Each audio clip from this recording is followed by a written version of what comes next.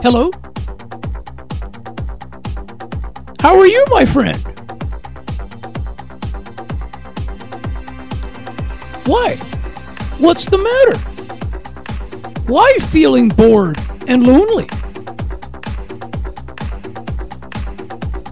Look at me! I am always happy. The only reason I can tell you, it's because I listen to Sienna T Radio. All the best shows you can think of. The Melting Pot, the Cosmopolitan Culture Club, the Sleeping Beauty, the Jazz Cafe, the Sunday Jukebox, and the Song Bank. There are also many more new shows to come. Please make sure to visit her website at http://siennat.wordpress.com/siennat-radio. Oh, now I hear you more cheerful. Sienna T Radio. Making your day brighter, one song at a time. Looking for sports content on the Bills, Blue Jays, Raptors, Argos, and more? Check out Sports for Beginners with me, Scott McGregor, where we will break down all of the action. To learn more, please follow the Sports for Beginners Facebook page.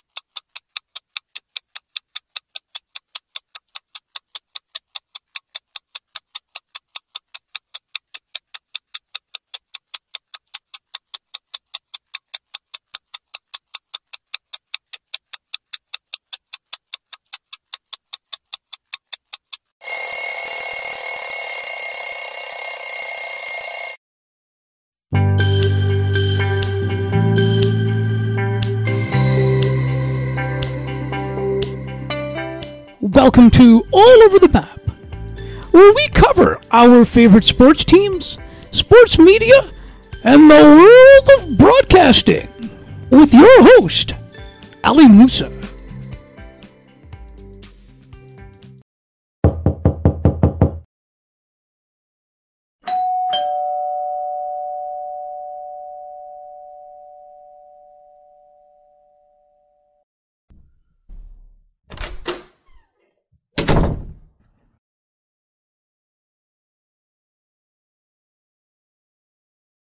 Good afternoon for a Sunday. This is the first Sunday show that we've done here on Sunday, July 23rd, 2023. I am your host, Ali Musa. Joining me is Ian Hunter. Ian is the lead baseball writer for the Toronto Hive. And I remember he had his own blog at one point as well, which we will most likely get into as well here. Ian, thank you so much for taking the opportunity to join me here on All Over the Map. I really appreciate your time. Yeah, it's my pleasure, Ali. Thanks very much for having me on. Thank you so much. I'm happy to have you. It's my pleasure, and I hope that not sure if you had a chance to check out some of the stuff that we've done here on All Over the Map, but I hope if you did that you liked what you heard. Yeah, for sure. Yeah, I did. I listened to a little bit of the previous episodes. Sounds like it's kind of a who's who of Toronto media. So yeah, you've got some really good guests on the show. I'm kind of humbled to be to be asked to be among that company. So thank Yeah. you very much. Oh, no worries. Which one did you listen to? The Roger one? Or? Yeah, I listened to a bit of Roger and then Matthew Cause as well. So they're all guys I listen to on the radio. So it's interesting to kind of hear them outside of their usual shows. Awesome. Let's start by tell us about your upbringing, please. Yeah, sure. I mean, I guess we'll go back to kind of my childhood. I guess how I got into baseball was. Childhood. This is all good stuff. Yeah, my parents. It was actually my parents' friends who were diehard baseball fans, and whenever we went to their house, I think this was like maybe 7 or 8 years old. We would always the baseball would be on in the background, so we'd end up watching the Blue Jays games. And like any kid growing up in the early 90s, I think by default you were a Jays fan just because it was such a good team. So that's kind of where my fandom started. Unfortunately, the baseball strike, like a lot of people in 94, it turned a lot of people off. I remember that season when baseball was, effectively canceled. I kind of jumped ship, and there was a while there where I was kind of, I was watching basketball. I was a 49ers fan for a while there too. I didn't really get back into watching baseball until I was in college. I think it was around 2003, 2004. So then I kind of started sinking my teeth back into the Blue Jays. They were making a lot of interesting moves. This was back when they signed, AJ Burnett and BJ Ryan, traded for Troy Gloss and Lyle Overbay. And so that's kind of when I really started to get back into the Blue Jays.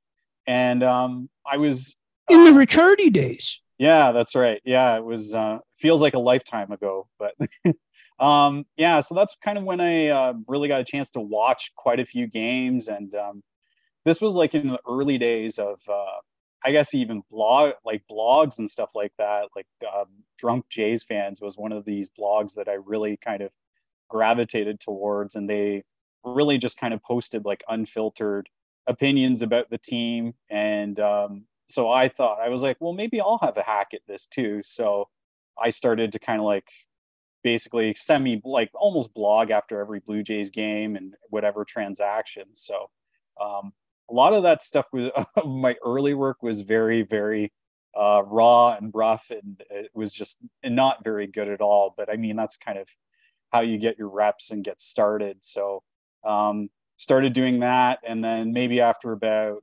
6 or 7 years, I started doing like freelance Blue Jays work with various sites, Daily Hive, BlogTO, Sporting News. And now it's kind of all those or Blue Jays Nation as well. All those things have kind of fallen by the wayside. I'm just doing exclusive Blue Jays stuff for Daily Hive now.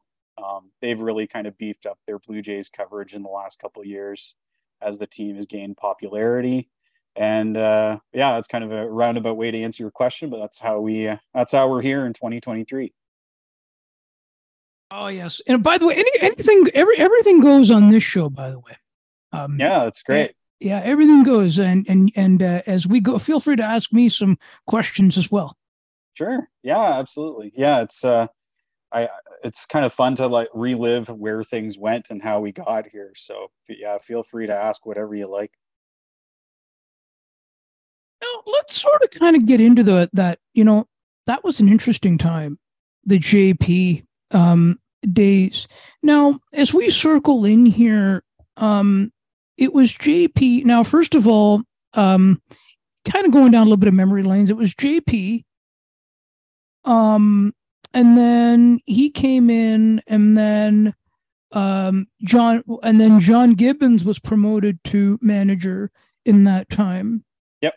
And then of course, then they brought Cito Gaston back. Mm-hmm.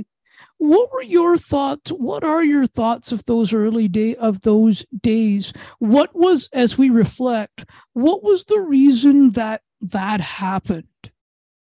Well, the managerial change from John Gibbons to Cito Gaston, you mean? Yes.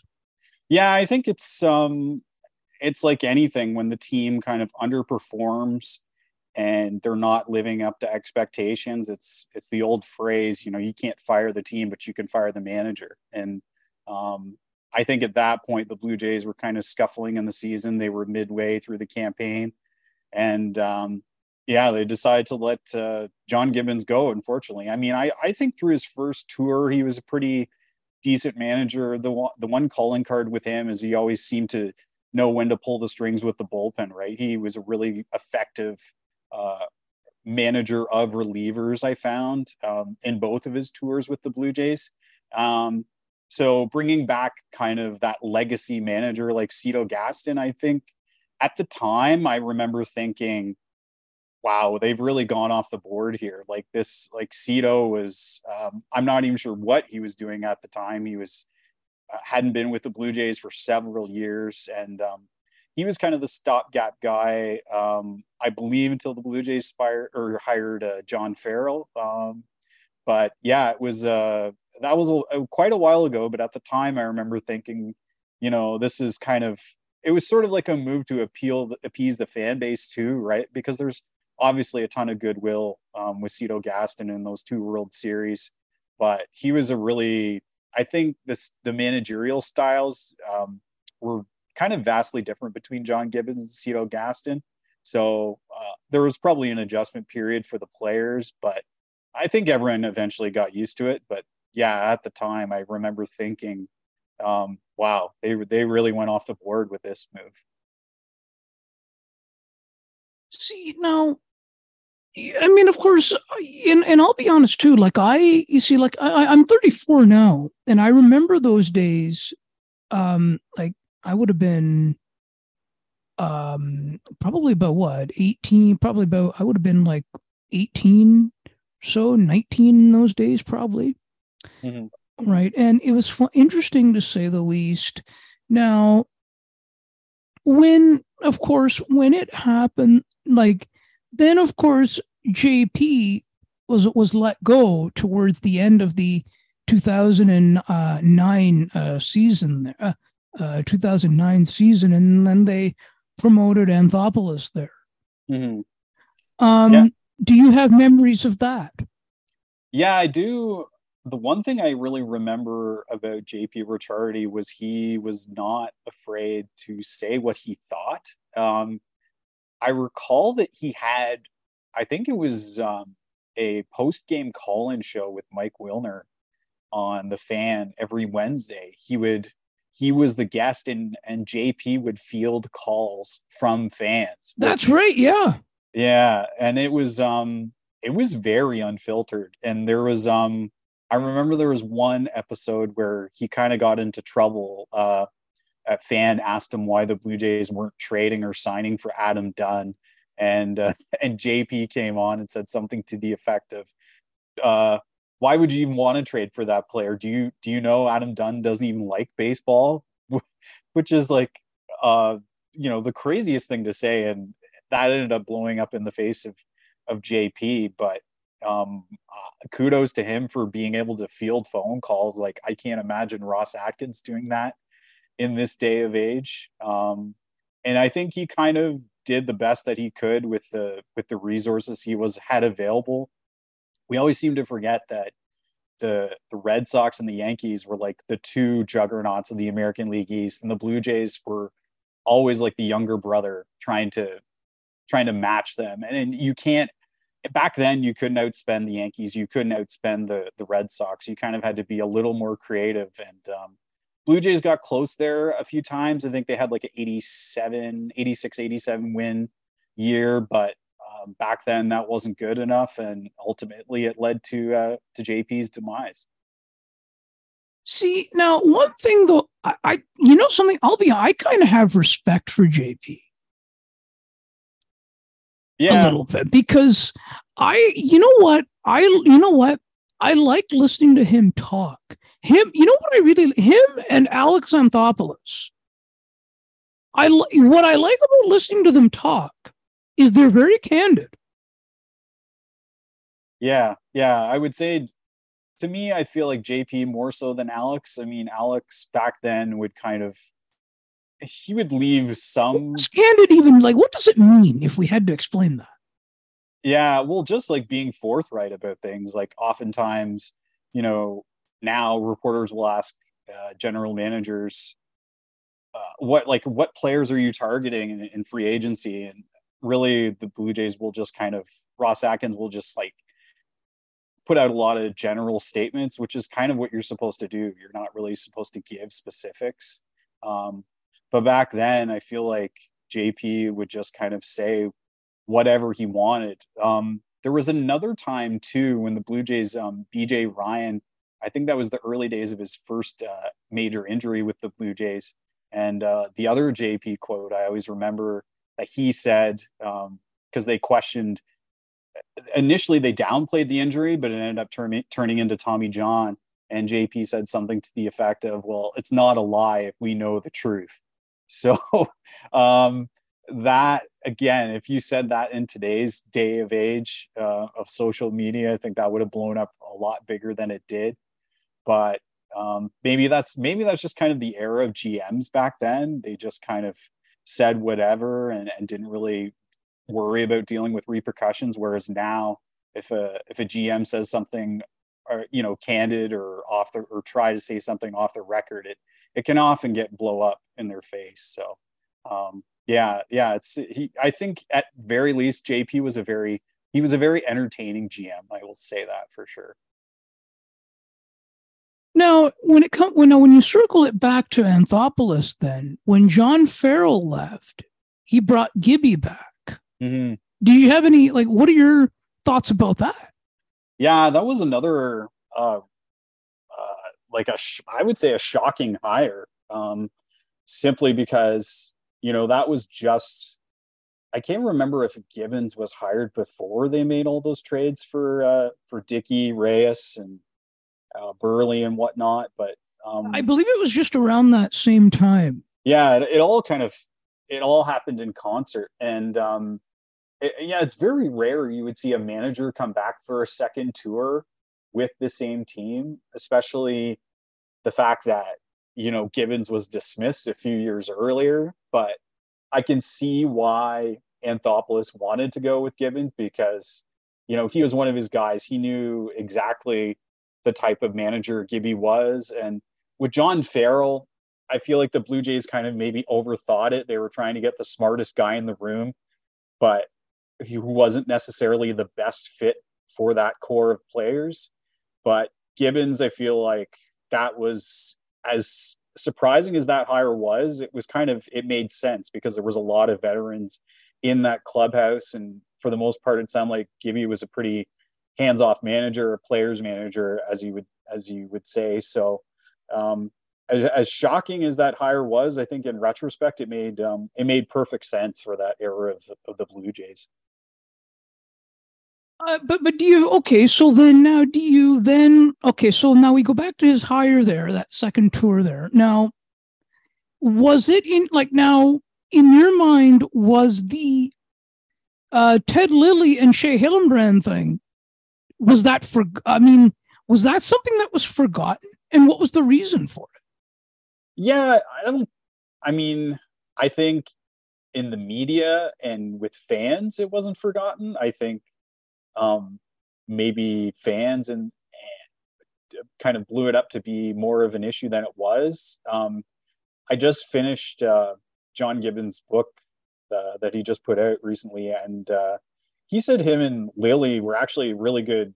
Like, I think they still are to this day, really good friends. So it was just kind of two guys that were caught up in the heat of the moment. I don't think that painted Gibbons, maybe outside of Toronto, it painted him with a brush that he was like a confrontational manager. But Alex was there during both tours, so he knew the type of guy that Gibby was. So I don't think he was afraid to bring him back. I don't think those issues with Hillenbrand and Lilly affected hiring him whatsoever. In retrospect, and I think it was the perfect fit. So it's I think it was a good decision by Alex to bring Gibbons back. And I mean, and now you mentioned, and you mentioned there the old Blue Jays talk with Mike Wilner there, a few minutes ago. He was always a fan of Gibby. Wilner always would say that Gibby was a good tactician. Mm-hmm. Yeah, for sure. I mean, it's especially I've noticed this year, like a lot of fans tend to second guess these moves that John Schneider makes. And I think a lot of decisions go into it. It's not just guys always going with their gut all the time. But yeah, John, from what I recall, Gibbons was a pretty good in-game manager. Like I said, handling the bullpen was one of his strengths. He seemed to always know when to pull the strings, when to take guys in and play matchups really well. So and I think also in John's book, he also mentions, he was kind of painted with the brush that he was anti-analytics, but that really wasn't the case at all. I mean, it's like anything. You use the numbers to kind of make your decisions, and I think it's not purely a gut decision sometimes. Sometimes you do take the numbers into account, but I don't think Gibby was as anti-analytics as most people thought. I would definitely highly recommend that book for sure. If anyone who's kind of wants a little peek behind the curtain of the Blue Jays era in the last 10, 15 years. Yeah, not to put you on the spot here, but do you know what the book is called, and do you know if it's available in audio? Yeah, it's called Gibby, I think, is Tales of a Baseball Lifer or something like that. And I do know John was doing an audio, like his own. He was recording it in his own voice. So I'm not sure if that's available. I can look into that for you, Allie. If you can just check, and if we can check that out, if it's on Audible or something. Are you familiar with Audible? Yeah, I've never used it myself, but yeah, I've heard of it for sure. Yeah, perhaps as we go through the chat here, you can take a look. Yeah, for sure. Yeah, but that would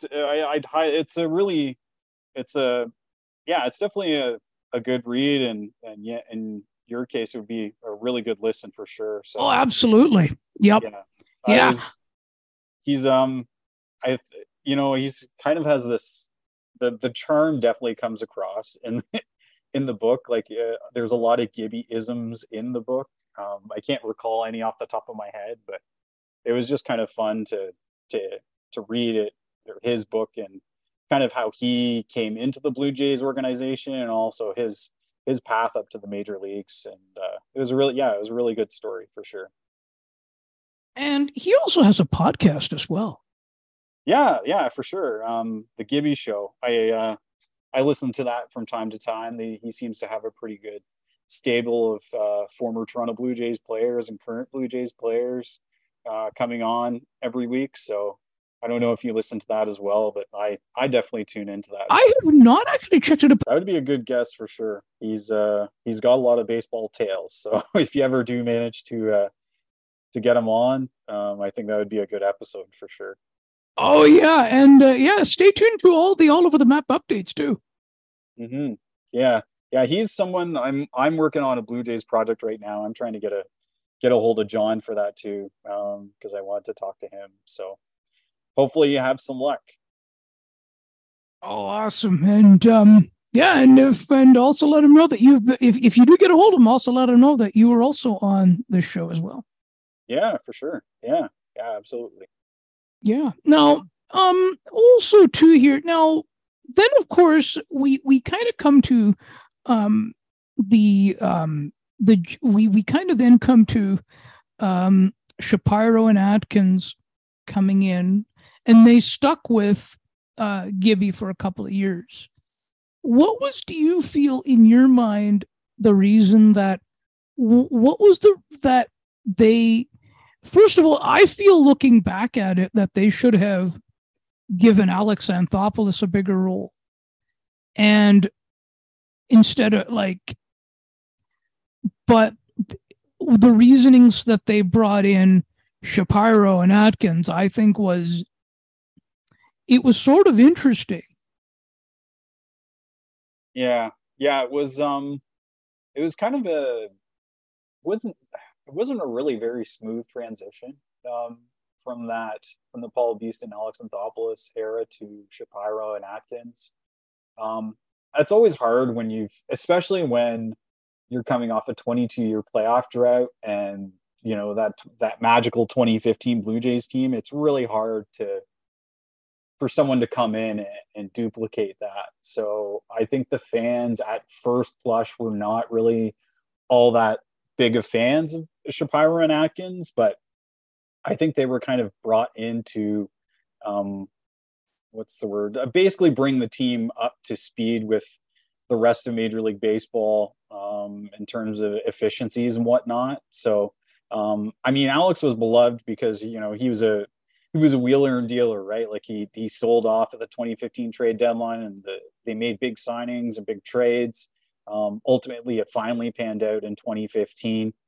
But yeah, I think we're fine. I feel like we're finally at a point where I don't hear the phrase Shatkins very much anymore, which is good, because usually that was just it was all over Twitter for so long, and as soon as somebody says Shatkins, I know exactly the type of reaction I'm going to get from people. So it wasn't smooth at first. It definitely was, more of kind of a button-up front office, I feel like, with Mark and Ross. But yeah, I think they've kind of proven they've built the farm system back up, gotten this team to a point where like they're a big player in free agency and trades. But those first few years, especially, the Jays were like a really bad team, right? Like in from basically 2017 to 2019. Although if you look back, like most teams, I mean, think about it. The Blue Jays and Orioles were in the 2016 playoffs together, and the Orioles are just finally getting back to the postseason now, and the Blue Jays have already been in the postseason a few times. So the Blue Jays rebuild actually took a little bit shorter than most of them.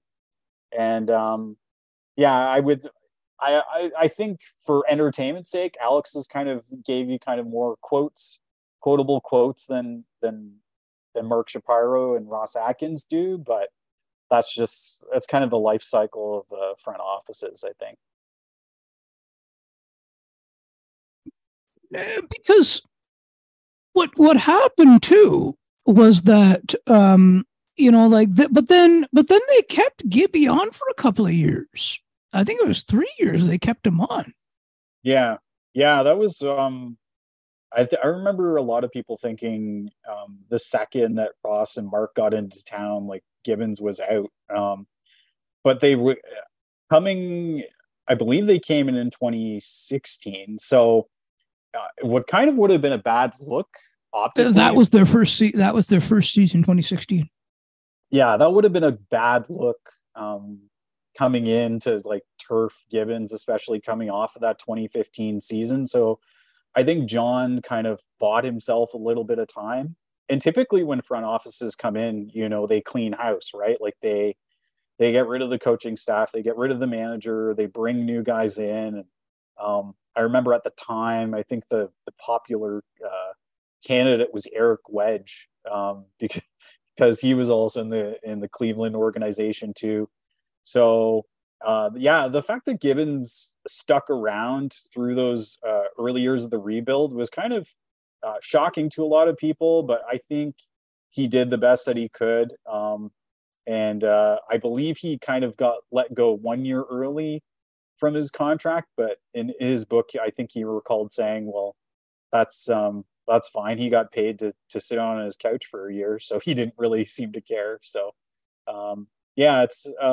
it's this current era is it's not as much of an overlap now, but back then it was, I remember the feeling that, okay, everyone's gone, but the fact that John stuck around was kind of a bit of a small miracle. And I think that's the same sort of thing with, then they had Jason Grilli and stuff back then. Now, he also has a podcast, I just found out. Yeah. It seems like Who doesn't have a podcast these days? It seems like. We do right here too. Yeah, that's true. I even had one at one point for a short period of time, but yeah, it's the player ones I always tend to find they always have the good stories. Ricky Romero, I don't know if he still does his too, but yeah, there's lots of player ones. He was on MLB Network Radio for a time. Maybe he's still there. Yeah, and he was on. I don't know if you ever listened to Spin Rate. That was the Athletics. I did for a time. Yeah. Yeah, so he was kind of a co-host at the end there too. Lots of former players, former coaches that have their own talk show or shows, podcasts now, which is always fun to listen to. Yeah, and Steve Phillips does too. Yeah, former. I believe that was one of Gibbons' he was the Mets GM at the former Mets GM, I believe. So John Gibbons has a link to Steve Phillips there too. So it's always interconnected. That's one thing I learned from John's book is like he could pull from so many people because there's so many coaches, players, front office staff, scouts that you worked with over the years. It's just like, hey, I'm gonna call up my old buddies and see if they come on my show. So it's a good Rolodex to have. Right. See, and that's the thing, right? When it comes down to and seriously, they do a lot of great stuff on MLB Network Radio there on Sirius XM. Yeah. I used to have MLB Network, the TV channel. I don't watch it as much anymore. Mm-hmm. But there's usually some scoops that come out of there too on the MLB Network Radio. The odd time you'll hear players kind of drop or front office staff say certain things on there. I can't remember one off the top of my head, but it's lots of good info there too. Yeah, and you know what? And I think it's interesting too. Like I kind of they've also got I find it's also kind of nice to get that national media perspective too. Like not just when it comes to Jays, and I think too. As we kind of get, I think too that is, I think, why we're seeing all these cuts in Toronto media. One of them that they're feeling that, well, we don't need to invest in this content. It's like people, so we're just going to keep cutting and then of course, but see, the reality of it is that if they're not providing what you want or what we as listeners are going to go somewhere else to find what we want. Mm-hmm. Yeah, for sure. And I mean, especially in, I find with the Blue Jays now, it's, there's no shortage of Blue Jays content out there, whether it's written word or whether it's podcast or video. I remember when I first started, it was like a handful of Jays blogs and that was about it. Now it's, hundreds, if not thousands of sources. So, It's Locked On Blue Jays. I don't know if you're familiar with that podcast. Craig Ballard does that. Yeah. I mean, Less Than Jays is. Are you familiar with Locked On Blue Jays? Yeah. I've heard that one a few times. Less Than Jays is another Jays podcast I listen to. And Andrew Stoughton does one too. Yeah, Blue Jays Happy Hour. There's also on The Walk Off. Yeah, The Walk Off too. Yeah. I often watch their videos on YouTube. It's there's no shortage of options right now, which is kind of why, if you're putting stuff out there, you have to kind of like have an opinion or a take, not necessarily a take, but something that is worth reading because, as you mentioned, if it's not that entertaining, people are going to move on to something else. I'll be honest too. Like, I don't, when it comes to now, I'm in Cambridge, Ontario. I'll be honest. I don't listen to nowhere near as much local radio, local talk radio, local sports radio as I once did, or even music radio for that. Like, I don't, as I once, see, back in 2013, around that time, 2011, 2012, 2013, I used to listen to far more talk radio than I do now. Mm. Now I just don't anymore because I don't know what it is. I feel if I really had to determine what it is, I feel it's the quality of programming and not getting exactly what it is that I'm after. Mm-hmm. Yeah, and a lot of people, that's kind of the way it is now. It's so hyper focused. Like, you don't just have to listen to the Fan in Toronto and hope that they have a Blue Jays segment coming up. You can dial in and just download Blue Jays podcasts and just listen to those. So it's it's hyper focused now. I'm still kind of old school. I still listen to my AM radio. I usually listen to I usually listen to the Fan in Toronto, just because of its proximity to me. But it's but it does not sound nowhere near what it once did. It sounds pretty. Yeah, I mean it's everyone's they're, I don't know. I feel like it's it's the thing is now is that people kind of have to have, it's a lot of information to take in, so the hosts have to basically know a little bit of everything about something. And so what do you like on there? What are some of your favorite shows? I mean, I usually listen to Fan Drive Time. I really like Blue Jays Talk. I like Blue Jays Talk Plus with Blake. Oh yeah, no, those are good. Yeah, those are good. They've got some good stuff. Like, what about the morning show, Justin and Ailish? Yeah, those two are great. I usually listen to those two in the morning. But yeah, as I said, like, it's kind of hard to, I mean, be like a specific, like, are you a Leafs specialist or are you a Jays specialist? You kind of have to know something about everything, which is hard.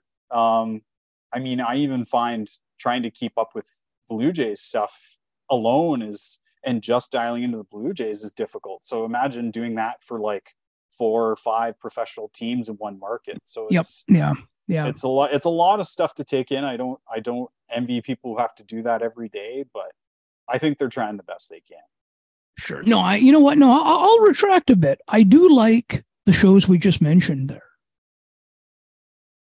Yeah, same here. I mean, everyone's got their own, not everything is their cup of tea, but I wouldn't say that it sounds terrible, but I think what they're trying to do is they're trying to, make it sound a little different. I think that's one of the things too. Mm-hmm.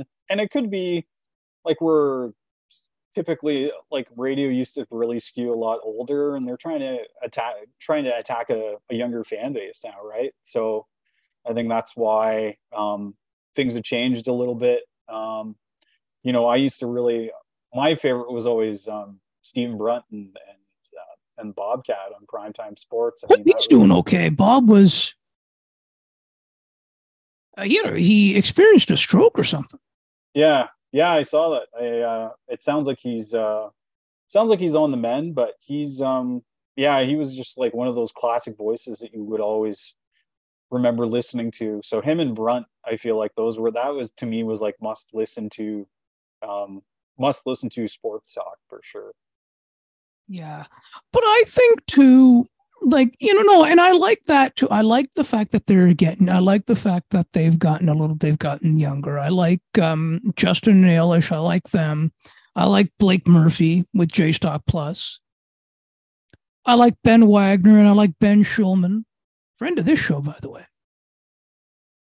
Yeah. That was the other one too. That was the other part of the episode I listened to. Was Ben's episode. Oh, Ben Schulman? Yeah. Yeah, no, he's good. And JD Bunkus is pretty good too. Mm-hmm.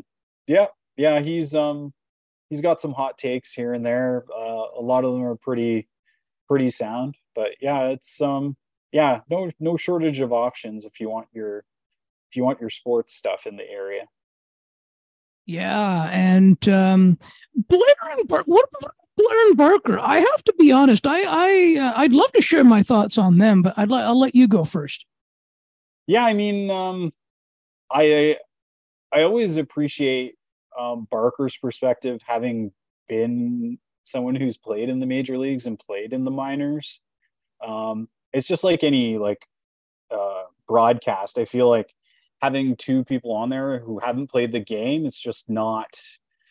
You always need that former player perspective in there.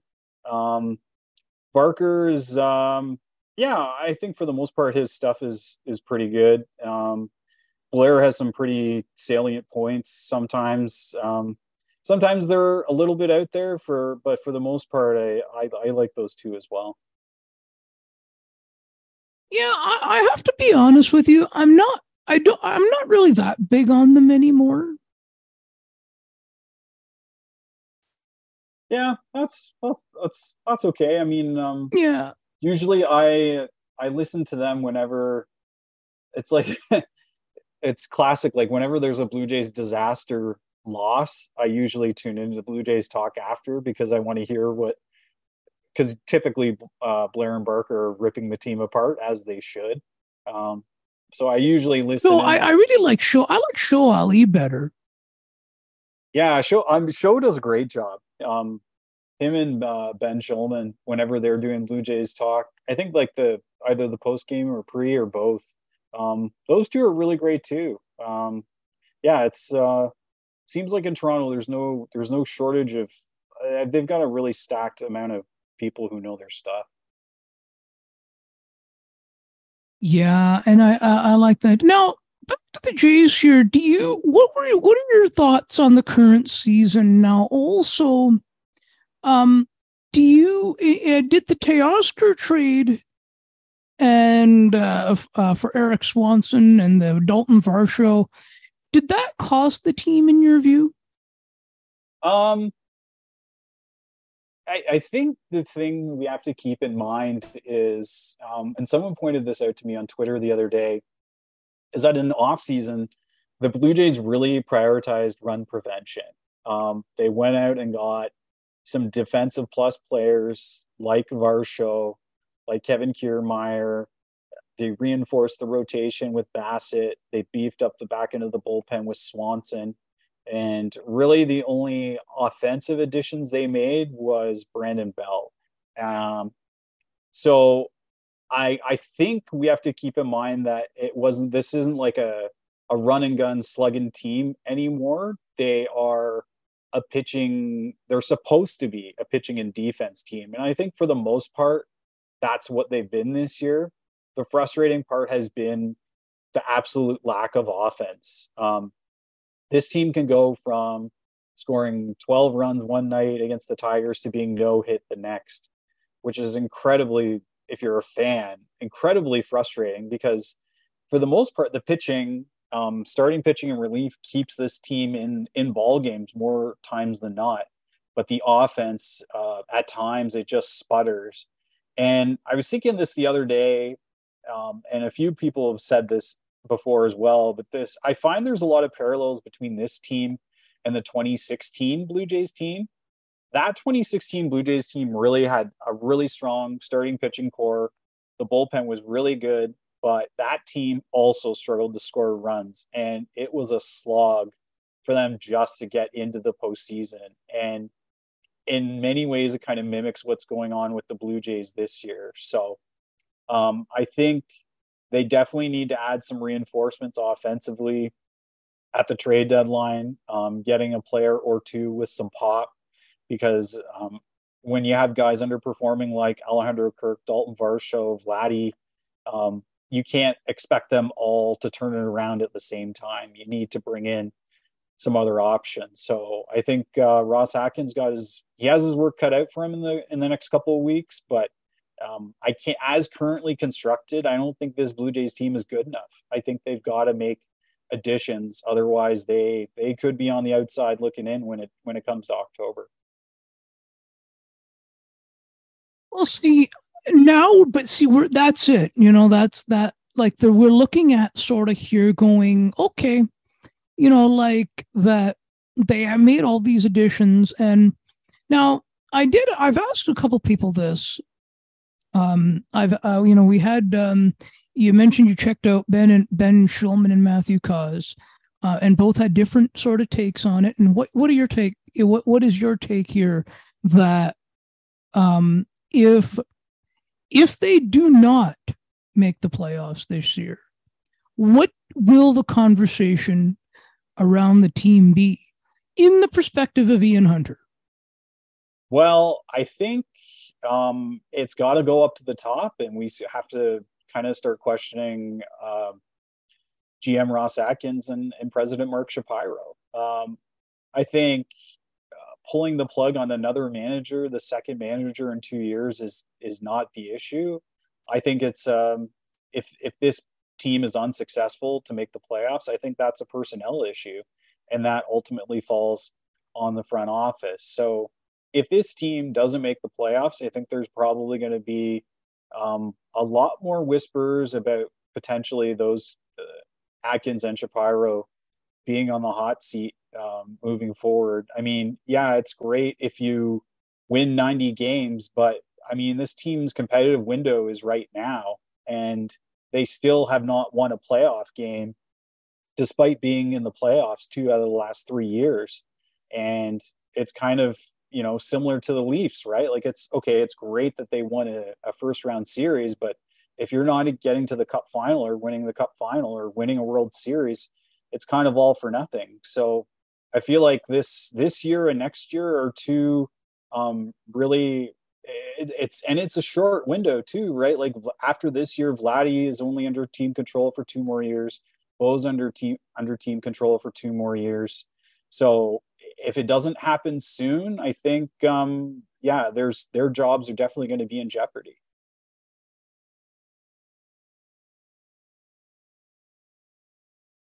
Do you see Anthopoulos coming back? I personally think I'd like to see that. I don't think it's going to happen, but I think that's what this team, I feel that's what it might need.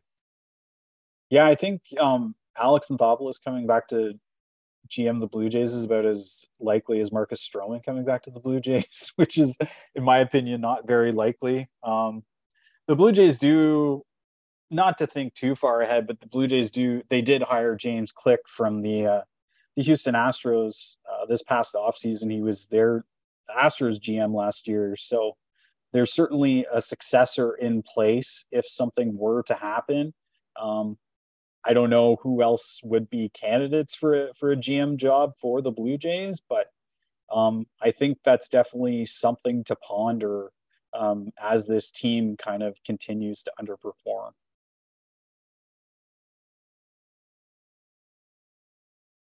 But now, do you see Ross Atkins be replaced and they keep Mark Shapiro because he started all this renovation? He helped get this renovation stuff started. I'm not sure. I feel like those two are kind of in concert together with everything. They came in together, and I think if they end up being let go, I think they would probably go together at the same time. As you said, the Blue Jays have really modernized under Ross Atkins, Mark Shapiro. They've gotten these renovations done, so that's great. But I think ultimately, results on the field matter. And if this team underperforms and they miss the playoffs the next 2 or 3 years, or even if they make the playoffs and only don't get out of the wild card series, I think that'll be viewed as a disappointment, because this team going into this season was, expected to be not just in the playoffs, but like deep into the playoffs and into the World Series. So when you fail to live up to expectations, I think changes should be made.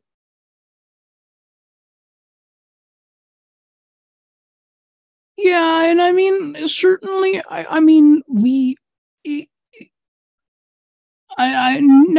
Stroman, what is the reason that you feel that there's almost a next to zero chance? I was pondering that idea too. Yeah, I feel like I saw that rumor. I think it was Bruce Levine from Chicago mentioned that Stroman may be a possibility coming back to the Blue Jays. I just think optically, the way that he went out of Toronto, there was rumors of him being extremely upset in the Blue Jays clubhouse the day that he found out he was traded to the Mets. So I think he kind of burned a few bridges on his way out of town. He put out some tweets as well. I can't remember exactly what they said, but he kind of made some disparaging remarks towards the Blue Jays front office. So even him coming back in a rental capacity, I cannot foresee that happening. I mean, I'm not saying it won't happen. Like John Gibbons came back and managed the Blue Jays, right? Like nobody saw that coming. But I really cannot foresee the Blue Jays wading back into Marcus Stroman. I think there's just too much history there, and it didn't end great. So even though time has passed, I don't think front offices forget that kind of stuff. So I can't foresee a Marcus Stroman trade happening. Okay, but here's I think that if they're gonna, I would say this, or I will say this, that if they bring him back, that they have to bring him back and then sign him long term here. Yeah, I'm not. It's Stroman. With Stroman is tricky. I think he has a player option after this season, so he could. I believe if he gets traded, which he probably will, he can opt out and hit free agency this winter. And I kind of think the Blue Jays have already shopped at the top of the market when it comes to starting pitching with a lot of these guys, like Gausman, Bassett, Ryu, even. So to be honest, I don't know if they could afford to carry another like $20 million pitcher in their rotation. So it would be great to have Stroman here, but I don't think it makes sense long term. Maybe if he's here as a rental, to help push them into the playoffs and deep into the playoffs. But money wise, I think it would be really difficult to make it work because this team is already a salary or a luxury tax team anyway. So Stroman would push them over the top.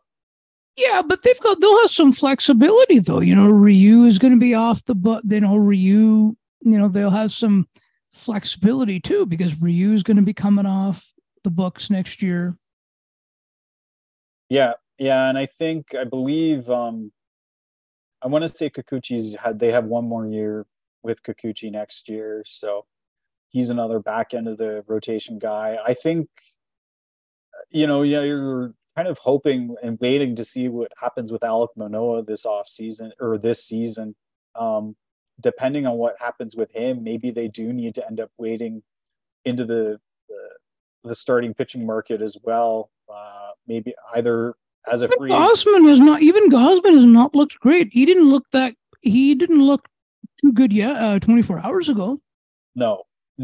And I'll kind of chalk that up to him. He was dealing with a side injury, and he was off for a bit. But I would say on the whole, Kevin Gausman's had a good season this year, and he had a good one last year too. So I feel comfortable about him moving forward. Bassett, I think, is okay. He's under contract for 2 more years. I mean, you'd love to have somebody from the minor leagues step up and become part of the starting rotation. That's like the one thing that this organization has really struggled with for a long time is drafting and developing pitching.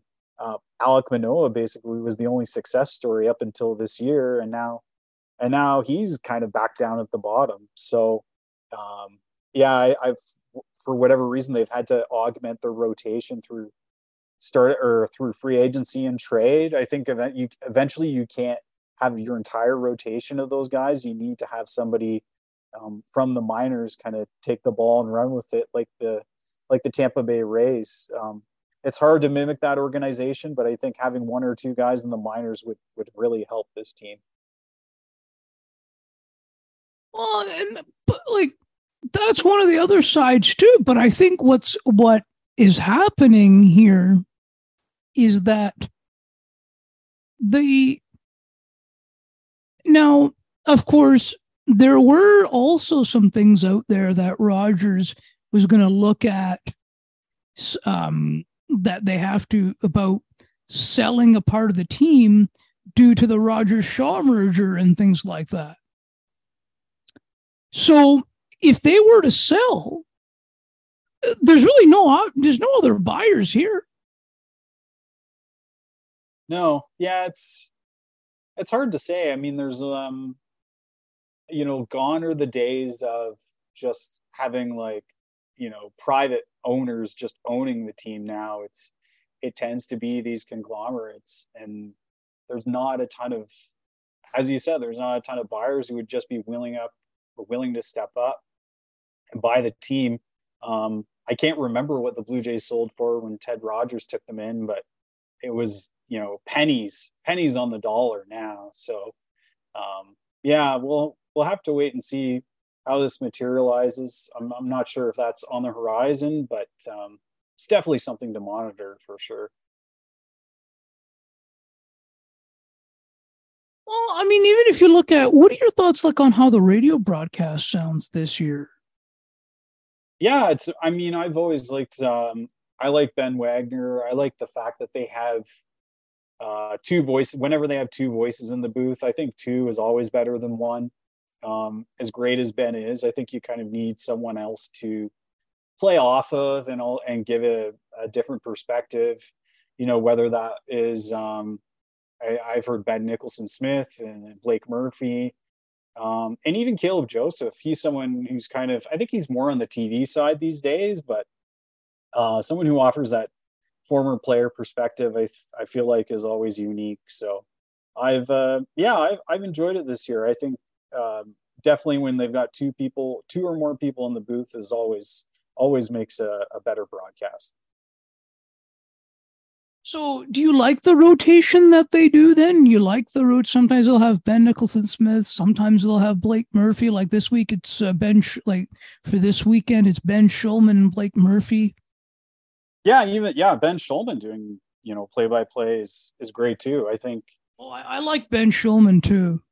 Yeah, because on the TV side, I think we're really spoiled with Dan and Buck for sure. They're one of the best TV duos in pro baseball. I think it'd be nice to kind of have maybe a consistent two guys or two people in the booth, but I understand that some people, can only do certain games or whatnot. But yeah, I think, as I said, having two, I think is always advantageous, better than having just one in there.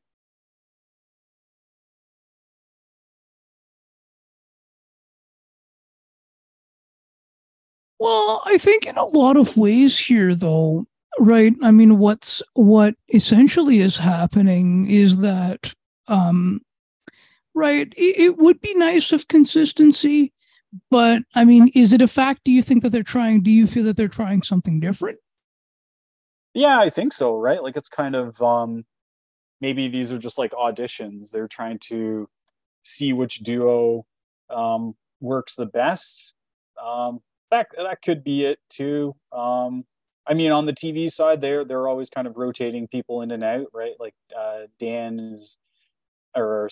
Buck is kind of in and out. He's not doing as many games as he used to, and even on the desk, like pre and post game too. So yeah, I'm not totally sure what's going on there. I think maybe just they're trying a bunch of people to see maybe what's the best combination. Now, it's kind of unfair to ask this, but just in your mind, do you see them keeping Ben Wagner around and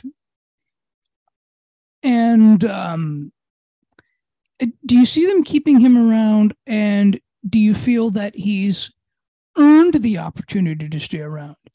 If you ask me, both of those are a big high yes to me. Yeah, I'd agree. Ben's definitely he grinded down in the minors. He was the voice of the Bisons for a long time, and I think he really brings a lot of excitement to the radio broadcast. So I think it would be great to have him around for the foreseeable future.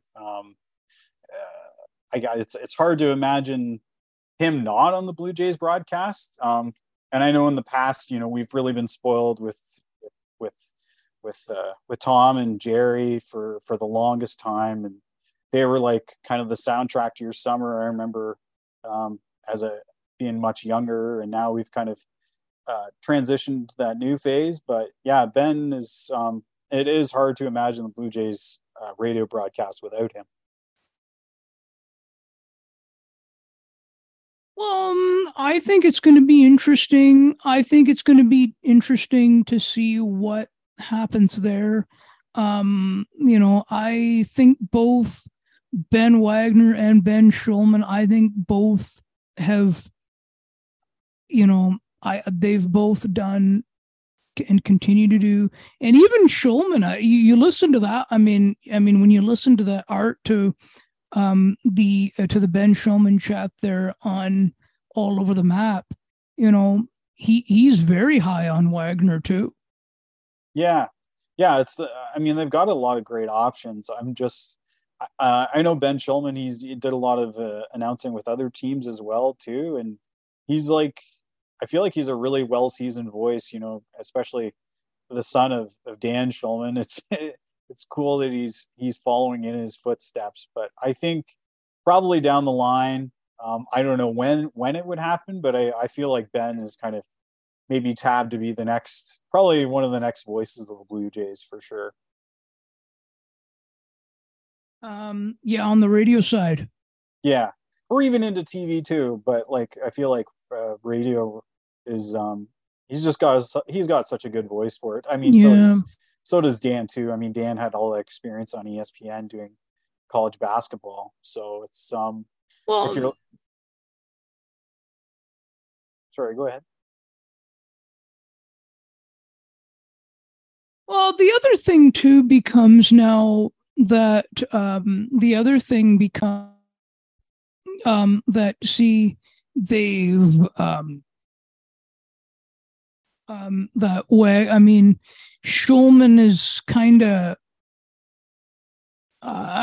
He certainly, I think, has earned it. I mean, and Ben Wagner also has been on the TV side too, so that might be something they're taking a look at too. Yeah, and it's I'm not sure what Buck's status is. Like, obviously, he's kind of taken a step back this year, and he's doing fewer games, and obviously he's kind of focusing on his health, which is exactly what he should do. But I'm sure they're probably preparing, for the next phase. Like, what is our TV broadcast going to look like in 5 years? What is our radio broadcast going to sound like in 5 years? And if you take kind of the core of people who are there right now, you could foresee a bunch of these combinations working in the future.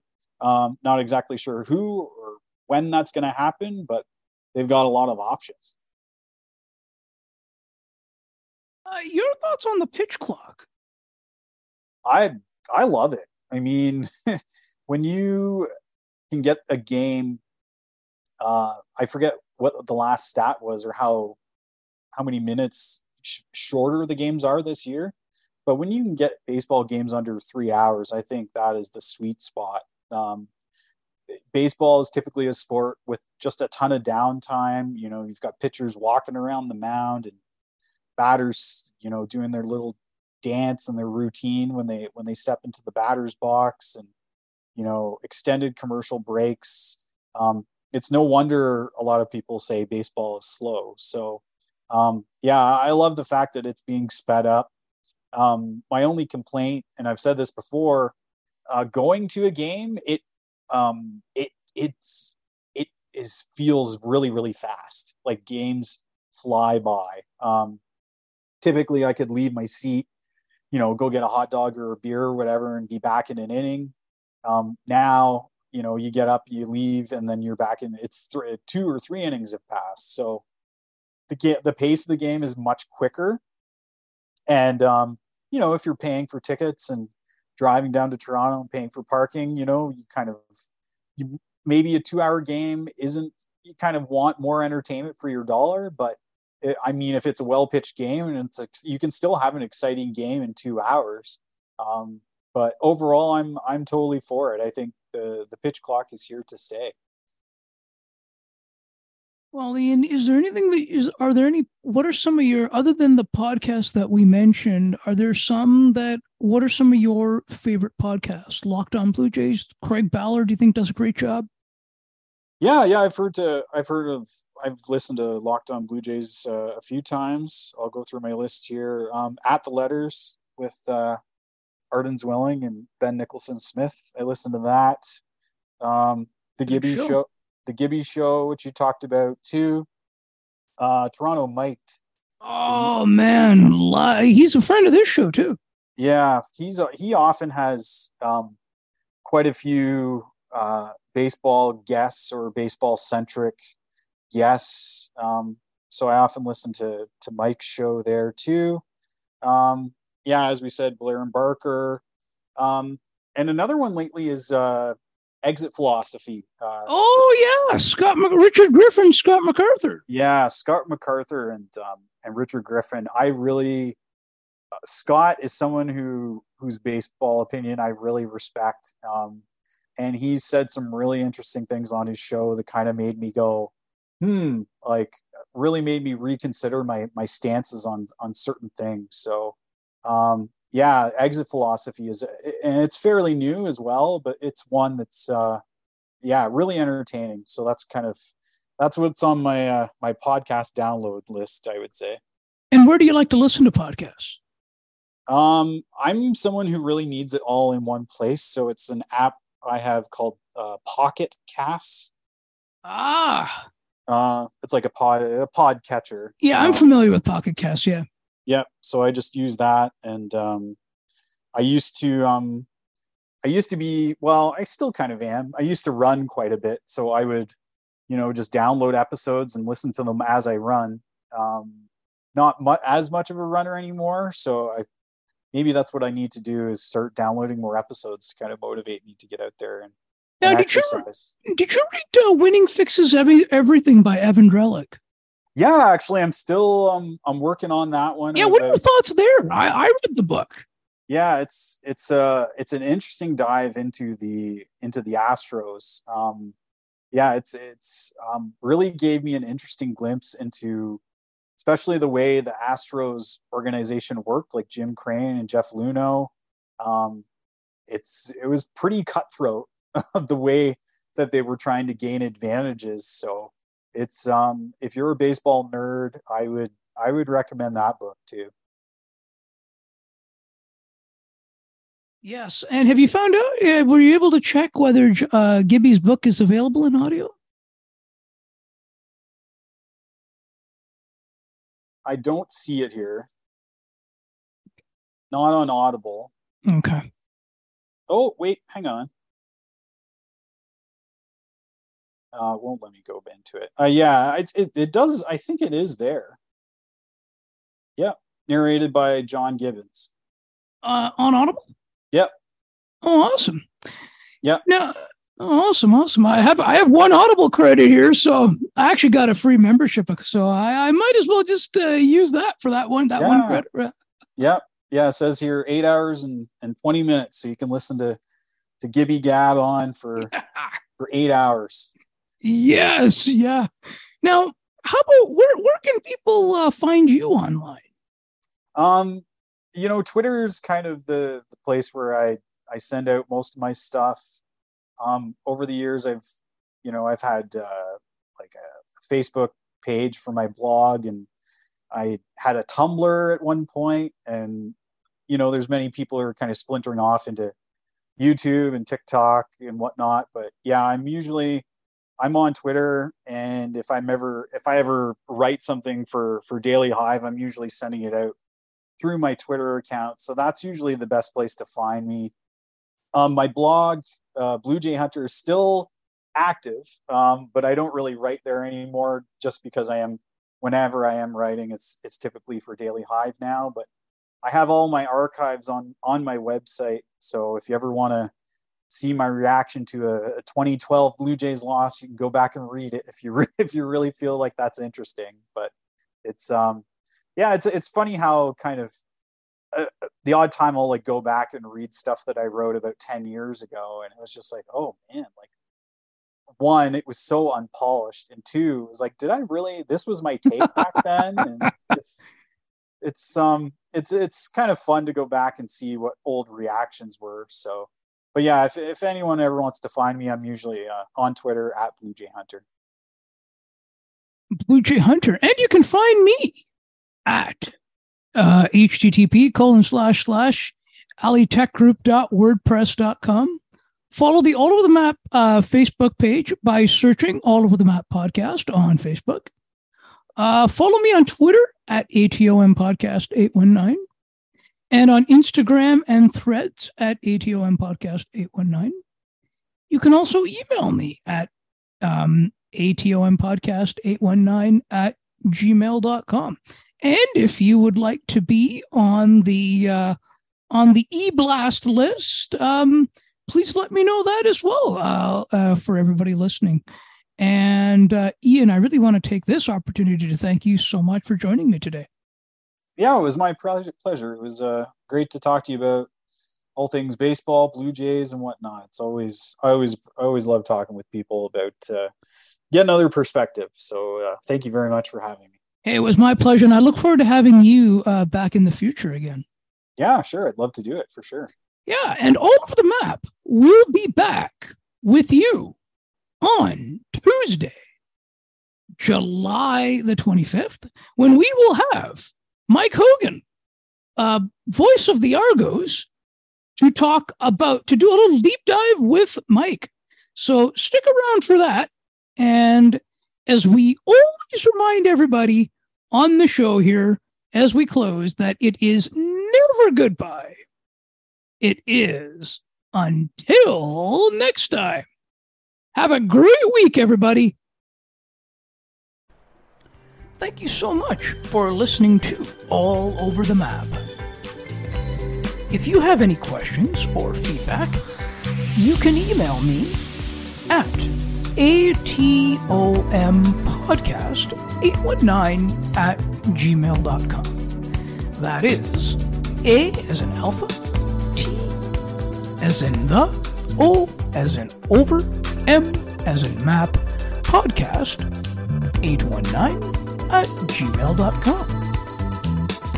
You can also feel free to visit our website to learn more about upcoming episodes at https://alitechgroup.wordpress.com/podcast-all-over-the-map.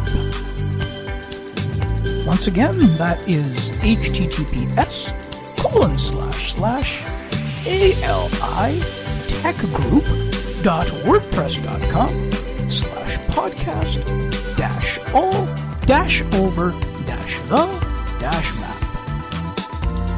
And it is not goodbye, it is until next